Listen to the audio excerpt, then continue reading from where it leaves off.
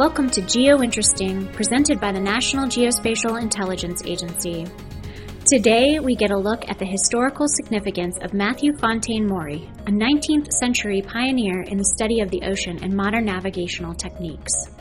John Grady, a former managing editor of Navy Times and a Maury biographer, recently visited NGA's Springfield, Virginia campus to discuss this seminal figure in the development of maritime tradecraft and his importance to NGA's mission.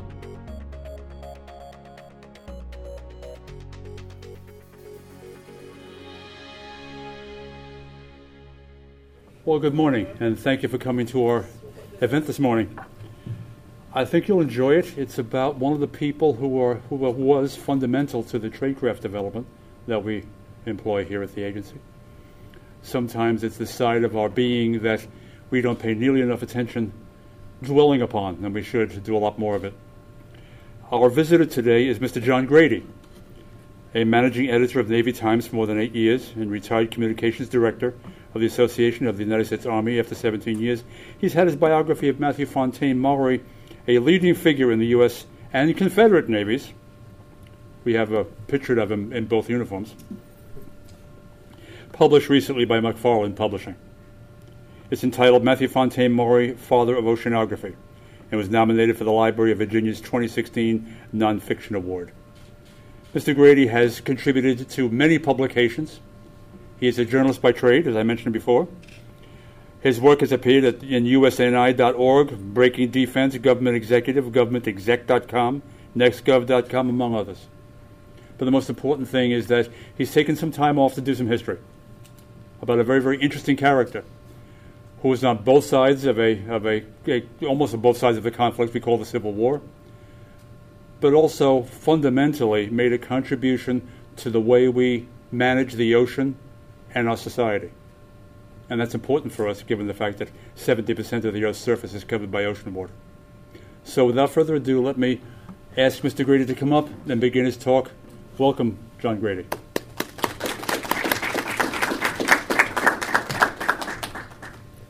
Thank you very much. Excuse me, I've got a small sore throat courtesy of all the pollen that's been floating around.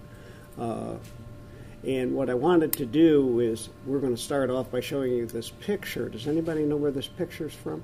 Richmond. What street's it on? Monument Avenue. He is the last Confederate on Monument Avenue. Behind him by one block is the changed Richmond, Arthur Ashe, an Army officer. Maury is the only naval figure, and we start at Jefferson Davis, and then go through the pantheon of Confederate military heroes. He is the only naval figure up there. Also, with the exception of Davis, he is the only one not wearing a uniform.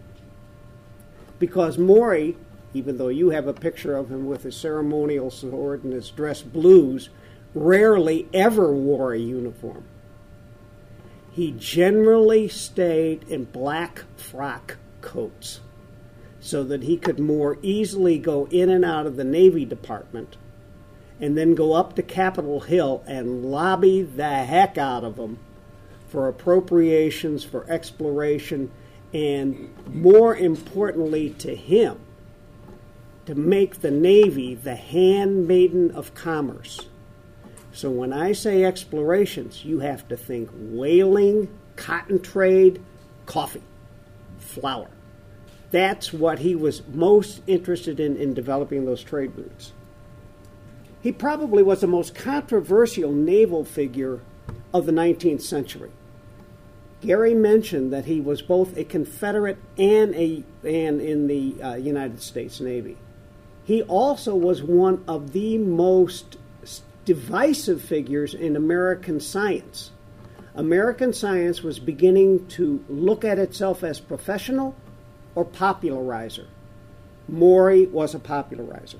He was born far from the sea in Spotsylvania County on January 14th, 1806, in what is now the Wilderness Battlefield. Actually, it's closer to Chancellor's Tavern. The battles were very near each other. His parents bought the land from Light Horse Harry Lee. And the connection between the Lee family and the Maury family stretched on from there. They not only knew each other as family members, they understood the failings and the gifts of both. Maury, like Maury's father, Richard, like Light Horse Harry Lee, went bust, and they took off for the bluegrass of Tennessee.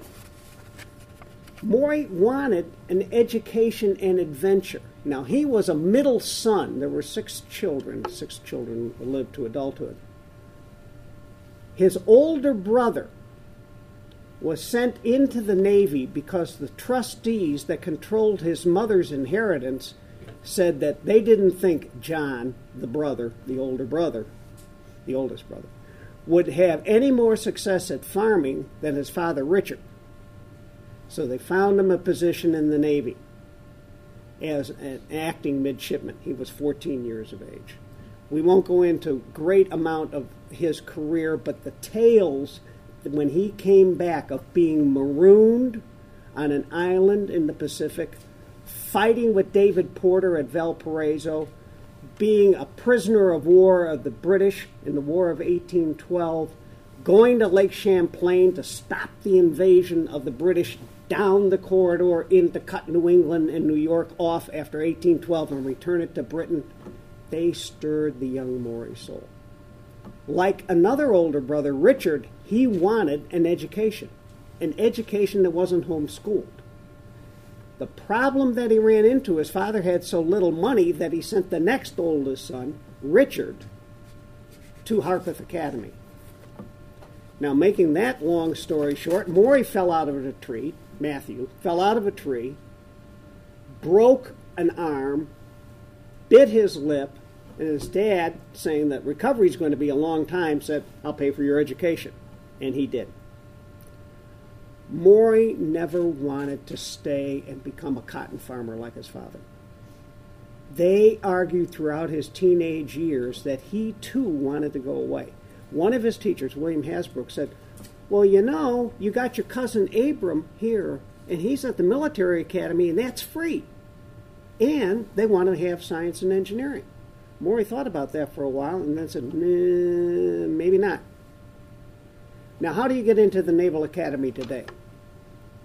Well, first of all, there was no Naval Academy back when Maury was a teenager, and he was quite instrumental in there being a Naval Academy. You still need a congressman's recommendation to get an acting commission. Now, who was the congressman from that district in Tennessee? A man named Sam Houston, whom we refer to as Sam Houston. Who was he? He was a veteran of the Creek Wars with Andrew Jackson. The political connections that Maury was able to use. Maury wrote his own recommendation. He wrote it to Houston, sent it on off to Washington. Houston looked at it, recognized the name Maury, not because of Maury's father, but because of Maury's uncle, and said, "Oh, okay. And by the way, if you can get here in time, the Navy is going to be taking Lafayette back. It's 1825. He's had his grand tour of the United States. We've given him 300,000 acres around Pensacola and said, do with it as you will. Thank you for liberating us 50 years ago." Well, to make the long story short, Maury did get that commission. He did serve on the ship that returned Lafayette, called Brandywine because that was Lafayette's first big battle. It was originally named something else, which right now I've forgotten. They renamed it Brandywine, took him there, and he had his commission. What Maury, we're going to skip. He only had 4 major voyages. We're going to skip all but 2. The first voyage that he made, as a sailing master, this was his actually second one, he decided he was going to write an article on navigation. It was called On Rounding Cape Horn. He saw that there was a book there. Now, in your corridor here, you have Nathaniel Bowditch. Maury said, naval midshipmen need a book like that, but more understandable. And so he devoted himself to creating that book when he got through with that voyage. He got himself married. And what happened after he got married? Of course, they had children. Next picture, please. That's Fredericksburg today. And I always put up Ghoul Rick's in case you've never been down there. They still have a luncheon counter. It's one of the few drugstores, I think, in the United States that has. Maury's family was originally from here, as I said, Central Virginia. He went to the Bluegrass the rest of his life. When he wanted to return for comfort, he always came back to Fredericksburg. His wife was an orphan child of a banker in Fredericksburg. In 1835, when he was no longer sailing, he sat down after being married and began to write his book. He sent the book on navigation off to the guys who did the naval charts, Key and Biddle in Philadelphia. And that is the Biddle of Bailey, Banks, and Biddle, in case you people who understand how to make engravings and things like that. That is the same company. By that time, his wife was pregnant with her first daughter, Elizabeth. Next slide, please. This is Betty Herndon Maury at age 35, actually slightly after the Civil War. She wrote a magnificent diary that you should go look at if you want to see the Southern refugee thinking of the end of the Civil War. She looks exactly like her mother looked at that age. It's an amazing thing. You would think that they could have been sisters. Maury, you would think, would stay home with the wife and the child. Nope, he was off to Philadelphia because he wasn't hearing from Key and Biddle how the work was progressing. He was living on $40 a month, now with a wife and child to support. So he takes off to Philadelphia. He couldn't even afford cheese and crackers diet to complete that book. In a letter to his brother Richard Dick, Maury daydreamed the book guaranteed his promotion to lieutenant with 10 years of service. On this, he was dead wrong. On April the 29th, 1836, Key and Biddle applied for the copyright on the new theoretical and practical treatise on navigation by M.F. Maury, past midshipman, U.S. Navy. It was the first scientific book written by a naval officer, I should say by the United States naval officer. Despite the secretaries ordering the book to be put in all ships' libraries, which didn't mean much, there were only about 20 ships on active duty in the entire United States Navy at the time, Maury could not stand what happened to him at the handling of Mahlon Dickerson.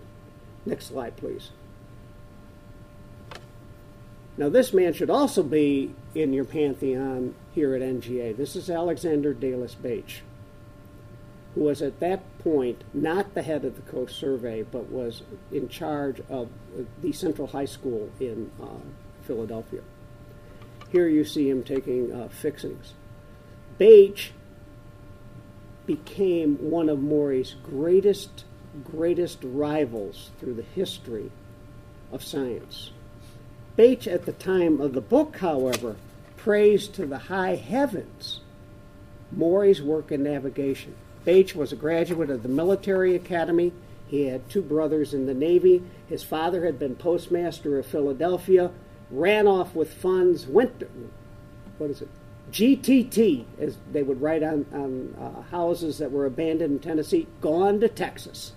And that's where he went. He was the only person in the Texas legislature to vote against joining the United States. And he was living on Galveston Island. It fueled his writings, this navigation book, and then the one trip that he made, the first circumnavigation of the globe by a United States war vessel, and that was Vincennes. And he was a midshipman at that point. And you have to imagine what this boy from Tennessee, young man from Tennessee at this point, saw. He had been to Brazil. He had been on the west coast of South Africa. Now he was on the same island that his brother had been marooned on. He was in China. He was in the Philippines. He was in Malaysia. They were at Cape Town. They stopped at St. Helens to go to the grave of Napoleon. sailed back to Rio de Janeiro, and then ended up back in Norfolk. He now had the experiences of a lifetime that he poured into his most important book, and probably the most popular oceanographic book ever written, The Physical Geography of the Sea and Its Meteorology. Now, that was published in 1855. The voyage he didn't make, which is equally important, was the South Seas Exploring Expedition that was originally called for by John Quincy Adams in his initial State of the Union address. If you go down to the Museum of Natural History on the Mall today,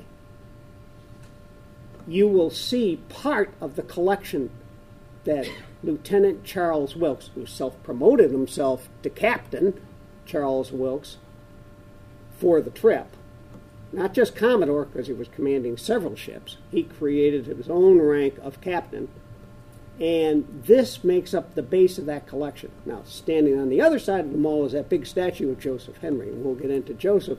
Joseph, if he knew that there were all these museums down on the mall, probably would have put a gun to his head and start tearing things down. What they wanted, what the Navy wanted out of all of this stuff, the scientists in the United States wanted this to be James Cook, George Vancouver. They wanted it to be like the French. They wanted it to be like the Russians were starting to do by hiring Berry. Bring scientists with you and we will find all this stuff. Well, what did the Navy want? Well, the Navy wanted charting data. They wanted astronomical sightings for improved navigation. And they also wanted to bolster the nation's claims to specific lands. Oregon, for one. And when you think of Oregon, don't think of the state now. Think back past Missoula, Montana. And then go up into Canada and draw a straight line across about where Calgary is. That's what they considered Oregon. They also wanted to drive the British whalers out of the Sandwich Islands, Hawaii. If nothing else, poking around these waters would be America's thumbing its nose at British pretensions, here, there, and elsewhere.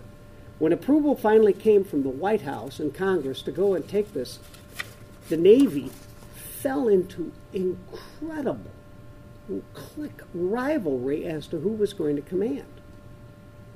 It finally took the Secretary of War, Joel Poinsett, not the Secretary of the Navy, to determine who was going to lead this expedition. He chose Wilkes. Maury said, I've dealt with Wilkes before.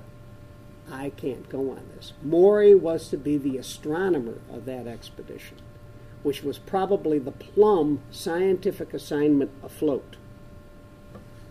While on shore leave then, Maury got word from his parents, still living in Tennessee, that they were ailing and probably needed to find a place to stay close to family.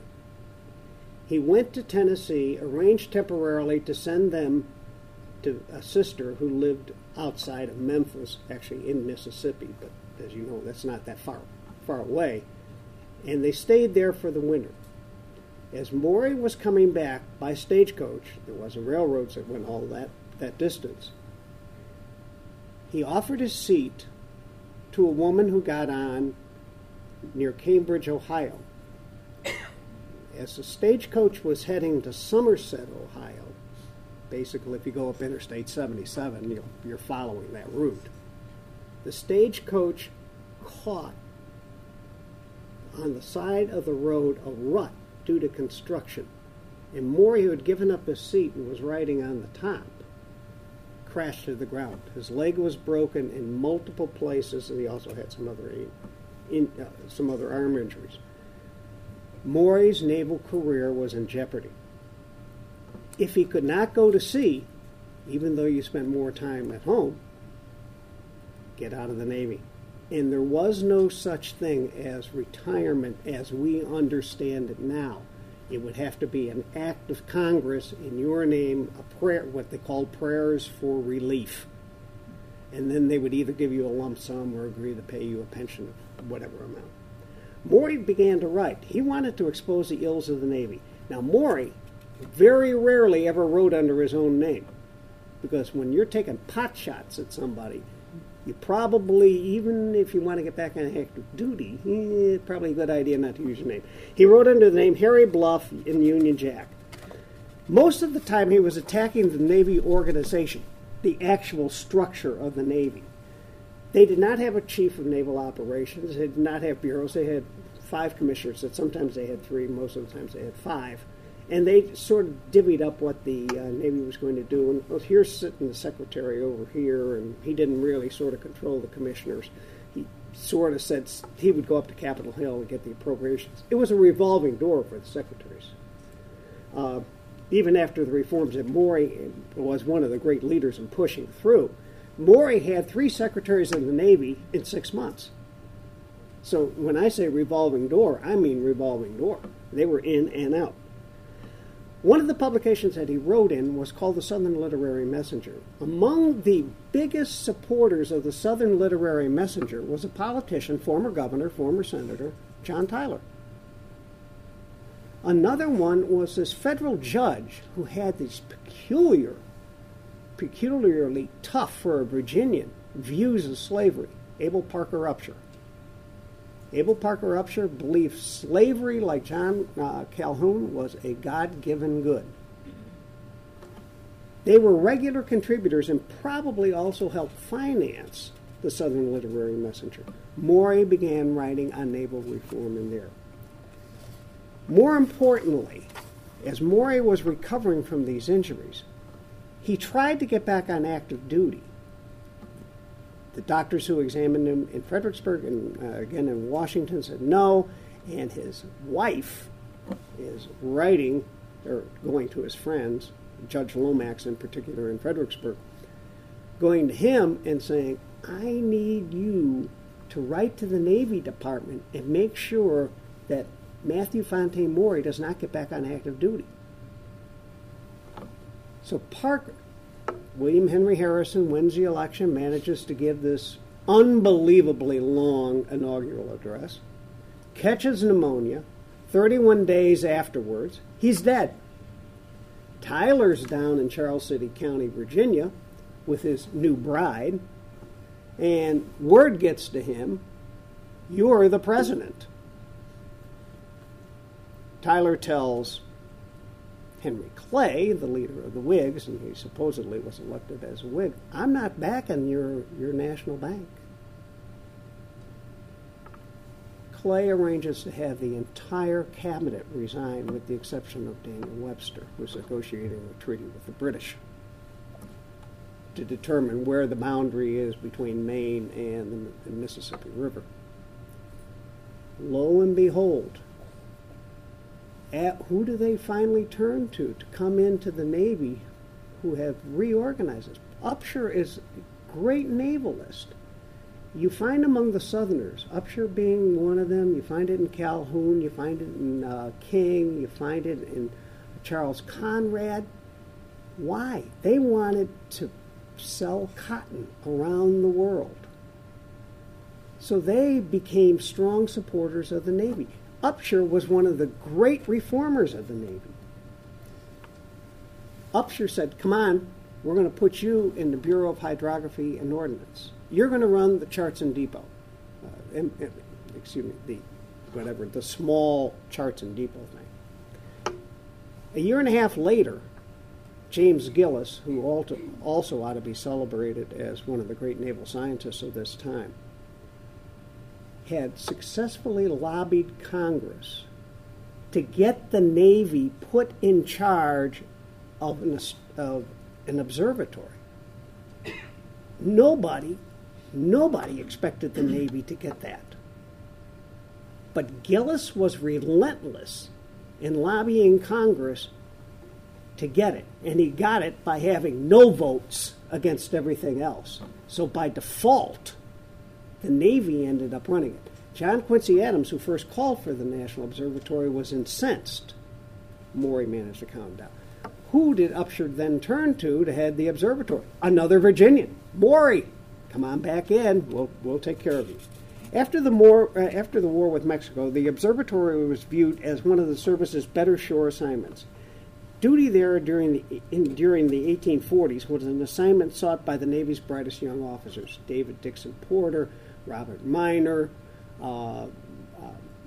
Hunter Davidson. You go on and on and on, and you start to find that these names keep popping up. Hard work is glorious, is what Maury wrote. He wrote to William Whiting, who had been on slave coast duty off West Africa, and said, "Come to work here." What he then began to make popular in the observatory was his mottos. And he would always go up to the naval officers there, there'd usually be 8 to 10, and the civilians varied from 5 to 12, and go, "Cui bono." Now, remember, he only had a couple of years of real formal education. And cui bono, for those of you who are not Latin scholars or have no idea what I just said, it means for whose benefit. And this is what he wanted constantly from the work of the observatory. Now, you would think the observatory would be primarily concentrated on the skies. Well, the problem is that Maury never got away from his interest and the congressional funnel of money going to the oceanographic work, or what became oceanographic work, versus the astronomical work. And so they began to fall further and further behind. Next slide, please. We're going to skip ahead. That's Wilkes. Skip ahead. That's Maury, probably the one classic picture that we do know that this was painted at the observatory, and he must have been dialed up for this one. And the next picture, please. Okay. We're going to leave that one there. Maury kept building on a theory that if he delineated every track, and they had already started to collect these log books, not only from what they called the public cruisers, those were naval vessels on missions, but also from merchant mariners and whalers, which drove the Royal Navy crazy. They had never trusted the whalers. But they started to get the log books coming in. And so what he wanted to do was create tracks through the sea. What was happening was they were wasting all this time trying to delineate everything. But what he wanted to eventually come up with was this. Books, if I may say so, impart information through the ear. These charts, as he envisioned them, through the eye, and therefore in a manner and form, is much more condensed and invaluable. What he started to do was he started to look at a specific route. And that specific route was the most popular one for the Navy. That was to Rio. Now, he did it from Baltimore and Norfolk. Because there was a Brazilian squadron, they needed to have the best routes. If you looked at how they sailed those before, they went to the coast of Africa and then let themselves be blown back. Maury found that coasters sticking to the coast of South Africa, or not South Africa, coming across the coast of South America, hugging the coast, you could still get into Rio and you would save time. The average time was 55 days using the Let's Go by Africa route. A guy named Jackson, carrying flour from Baltimore to Rio, made it in 38. Guess what? Coming back, because he picked up the Gulf Stream, now he's loaded with coffee, made it in 37. Needless to say, that then became the route. It was a single route that changed everything. Almost all the Navy charts started to look at that kind. And why? Because they believed that if they got this information, they could then pass it on to the American merchant mariners, and they would find their value. Congress would see the value of the Navy and maybe divert some money to them. Navies are very capital intensive. Next slide, please. That's Baltimore Harbor. Actually, that's Fells Point. It's after the Civil War. I think it's 1875 or something like that. But the point here is these were all sailing vessels. none of the vessels that Maury was for the original charts had steam. He needed currents, and he needed to know winds. What then, with that discovery by Jackson of shaving off time, a man named Robert Bennett Forbes, who was an old China hand, and dozens of Atlantic coast maritime merchants, underwriters, and shipbuilders began to see the value of the Navy charts, and they too put pressure on the Congress to pay for those charts. The interest Maury created in nautical science could not have come at a more propitious time.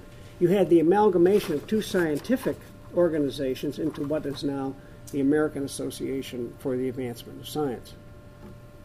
That then went back into other merchants. Give us more logbooks. Endorsements flowed in like a river.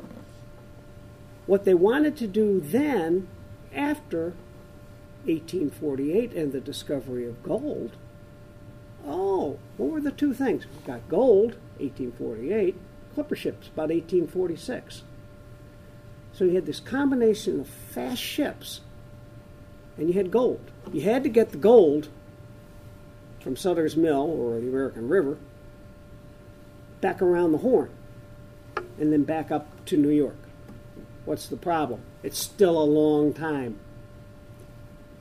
The merchant said, we don't want to go around the Horn. It's too dangerous not to be carrying that amount of gold. What's the best route across? Do we go across the Yucatan Peninsula?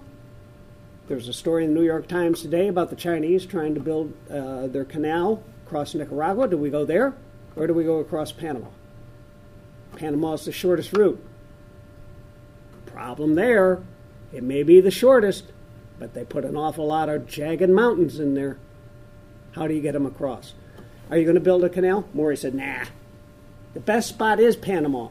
But what we're going to do is we're going to have two ports, one on the Atlantic, one on the Pacific. I think that's the Atlantic. It may still be part of the Caribbean at that point. But anyway, we're going to have one on the east, one on the west. We're going to go as far inland as we can with a railroad.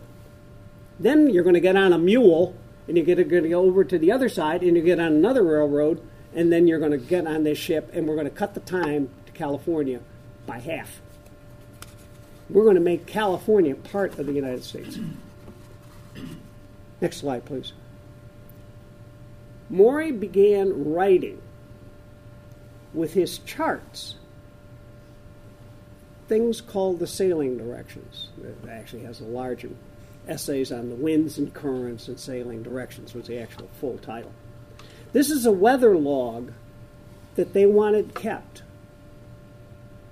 Now, why did he want the weather? Well, as we noted, the ocean's 70% of water is 70% of the Earth's surface. The weather is so variable in different parts of the world. Anybody who has been in the Indian Ocean knows about the monsoon season. If you have lived in Arizona, which is very inland, there is another monsoon season. And this is what he was trying to capture, to get that exact times within a week or so of when this occurs. And therefore, you can make voyages safer, you can make journeys safer, and you stand a better chance of getting the cargo through. Now, we're moving toward 1840. We're moving past the war with Mexico. The United States now controls 50% of what had been Mexico. There was also telegraph lines being laid across the eastern part of the United States. What was important about those telegraph lines? Not just that you got war news from Mexico. You could use those, the time that it took from a signal in Washington to Baltimore or Washington to Philadelphia to determine longitude. The Navy wanted control of that.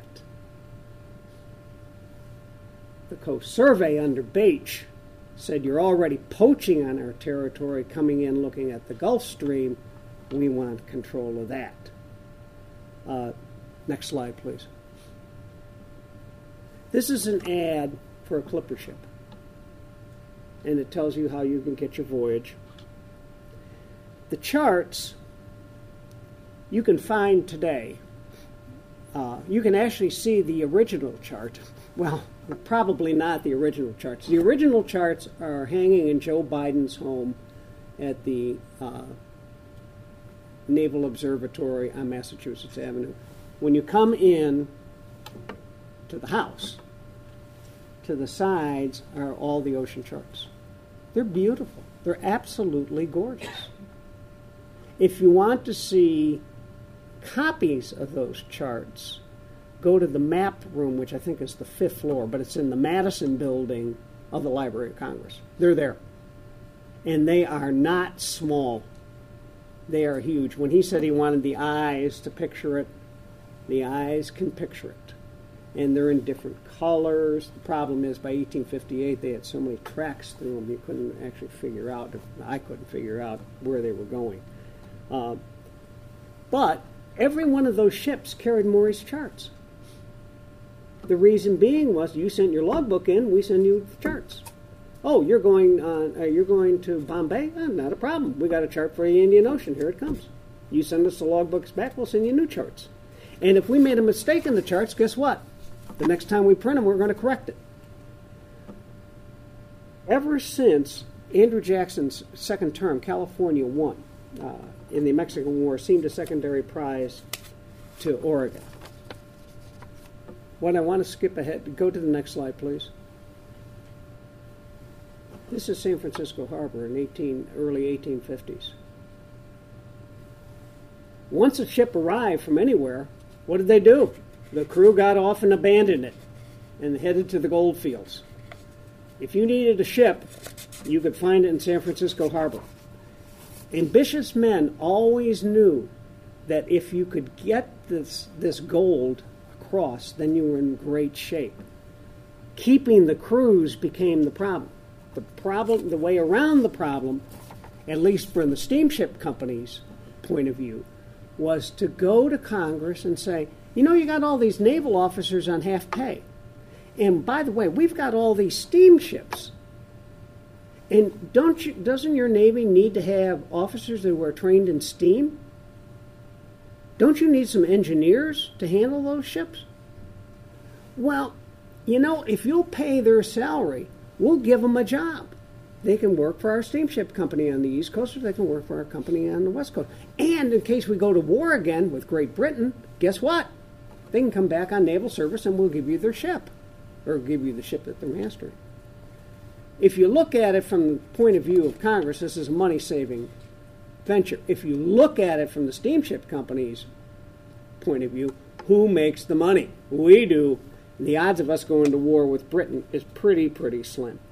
One of the great steamship captains turned out to be Maury's brother-in-law, William Lewis Herndon. Those of you who have been to the Naval Academy would know that there's the Herndon obelisk there. Herndon died in 1857 when he was he was a captain of a gold-carrying vessel and passenger vessel called Central America. When Central America went down, he was heroically, the captain stayed, was the last man. He stayed with the ship. They were carrying so much gold that caused the species run that led to the Panic of 1857. However, Herndon was regarded as one of the great heroes of the entire Navy leading up to the Civil War. And the obelisk was built by his compatriots in the Navy. Ironically, it stands across a small little green from Maury Hall. What the point of having Herndon mentioned in this, Herndon did one of the great explorations of all times, which was of the Amazon. Maury was convinced that the United States needed an outlet for slaves. The Amazon in Brazil would be that outlet. He believed that American slave owners could move on down to Brazil, be welcomed to develop the country, and eventually become part of the United States. What he wanted to do was this: take the pressure off slavery in the South.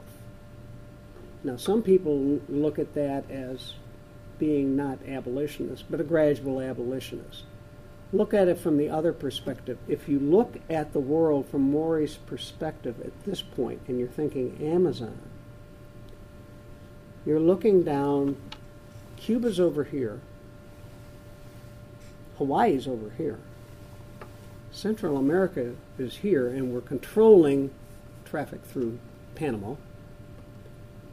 And then there's these fertile lands down there in the Amazon, and the Navy already knows what's over on the west coast with Peru.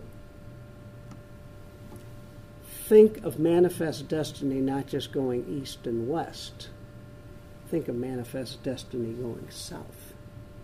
You don't have the British, they're up north. Those republics are constantly in rebellion. You have an empire that's tottering in Brazil. That fueled Maury's drive politically. What fueled their drive commercially was when gold was discovered in Australia. Maury then turned to find a way to tweak the British lion's tail. How do I get gold from Australia to London? Oh, by way of New York. Let's see if we can do that. He asked for $3,300 to print more charts of a run across the South. And that was to get the gold. Next slide, please. This is the wind and current charts reduced from about the size of that screen deeper to what it looks like. This was from the 1852 sailing directions, and it reflects Jackson's voyage from Baltimore to Brazil. Next slide, please.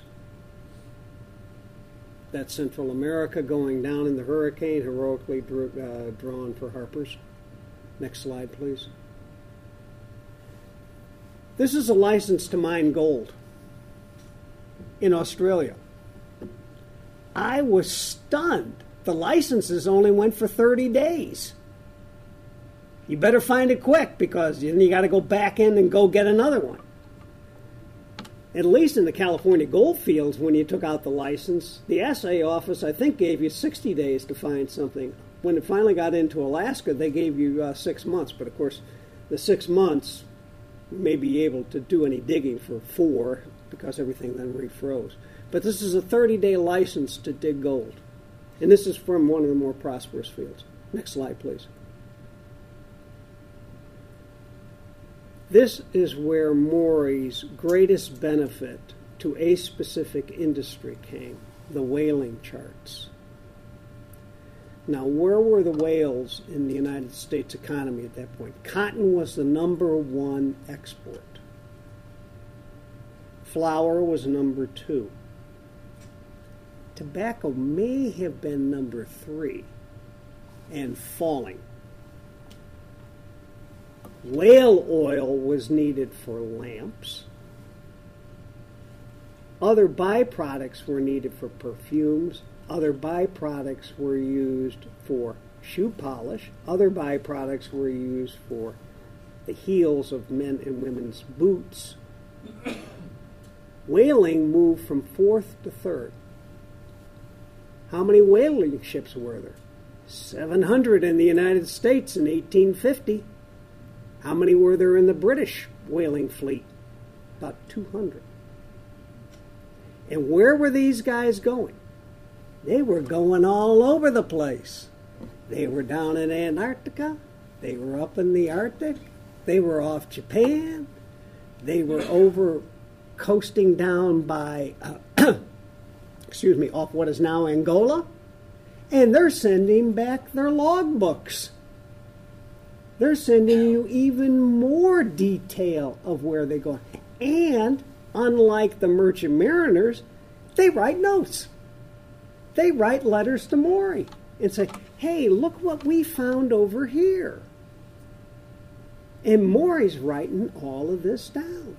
It's not only going into the sailing directions, they're putting it in to new and revised charts that not just benefited the whaling industry, but maritime commerce as a whole.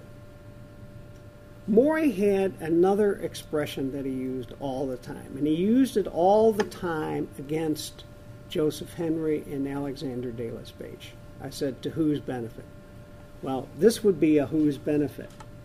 The other thing Maury was getting from them was more meteorology, and since they were also working on land, he was getting weather information on land, which is what he wanted to combine the two.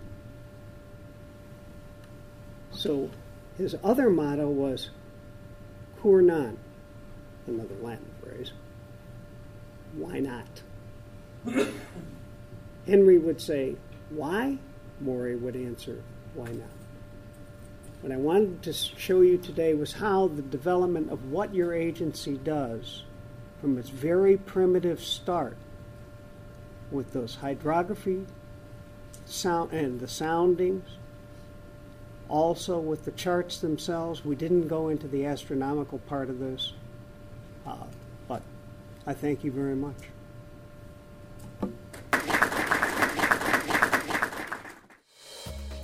GeoInteresting is produced by the National Geospatial Intelligence Agency, Office of Corporate Communications.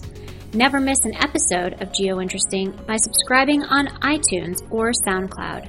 For more information about NGA, visit us at www.nga.mil, follow us on Twitter, and like us on Facebook. Thanks for listening.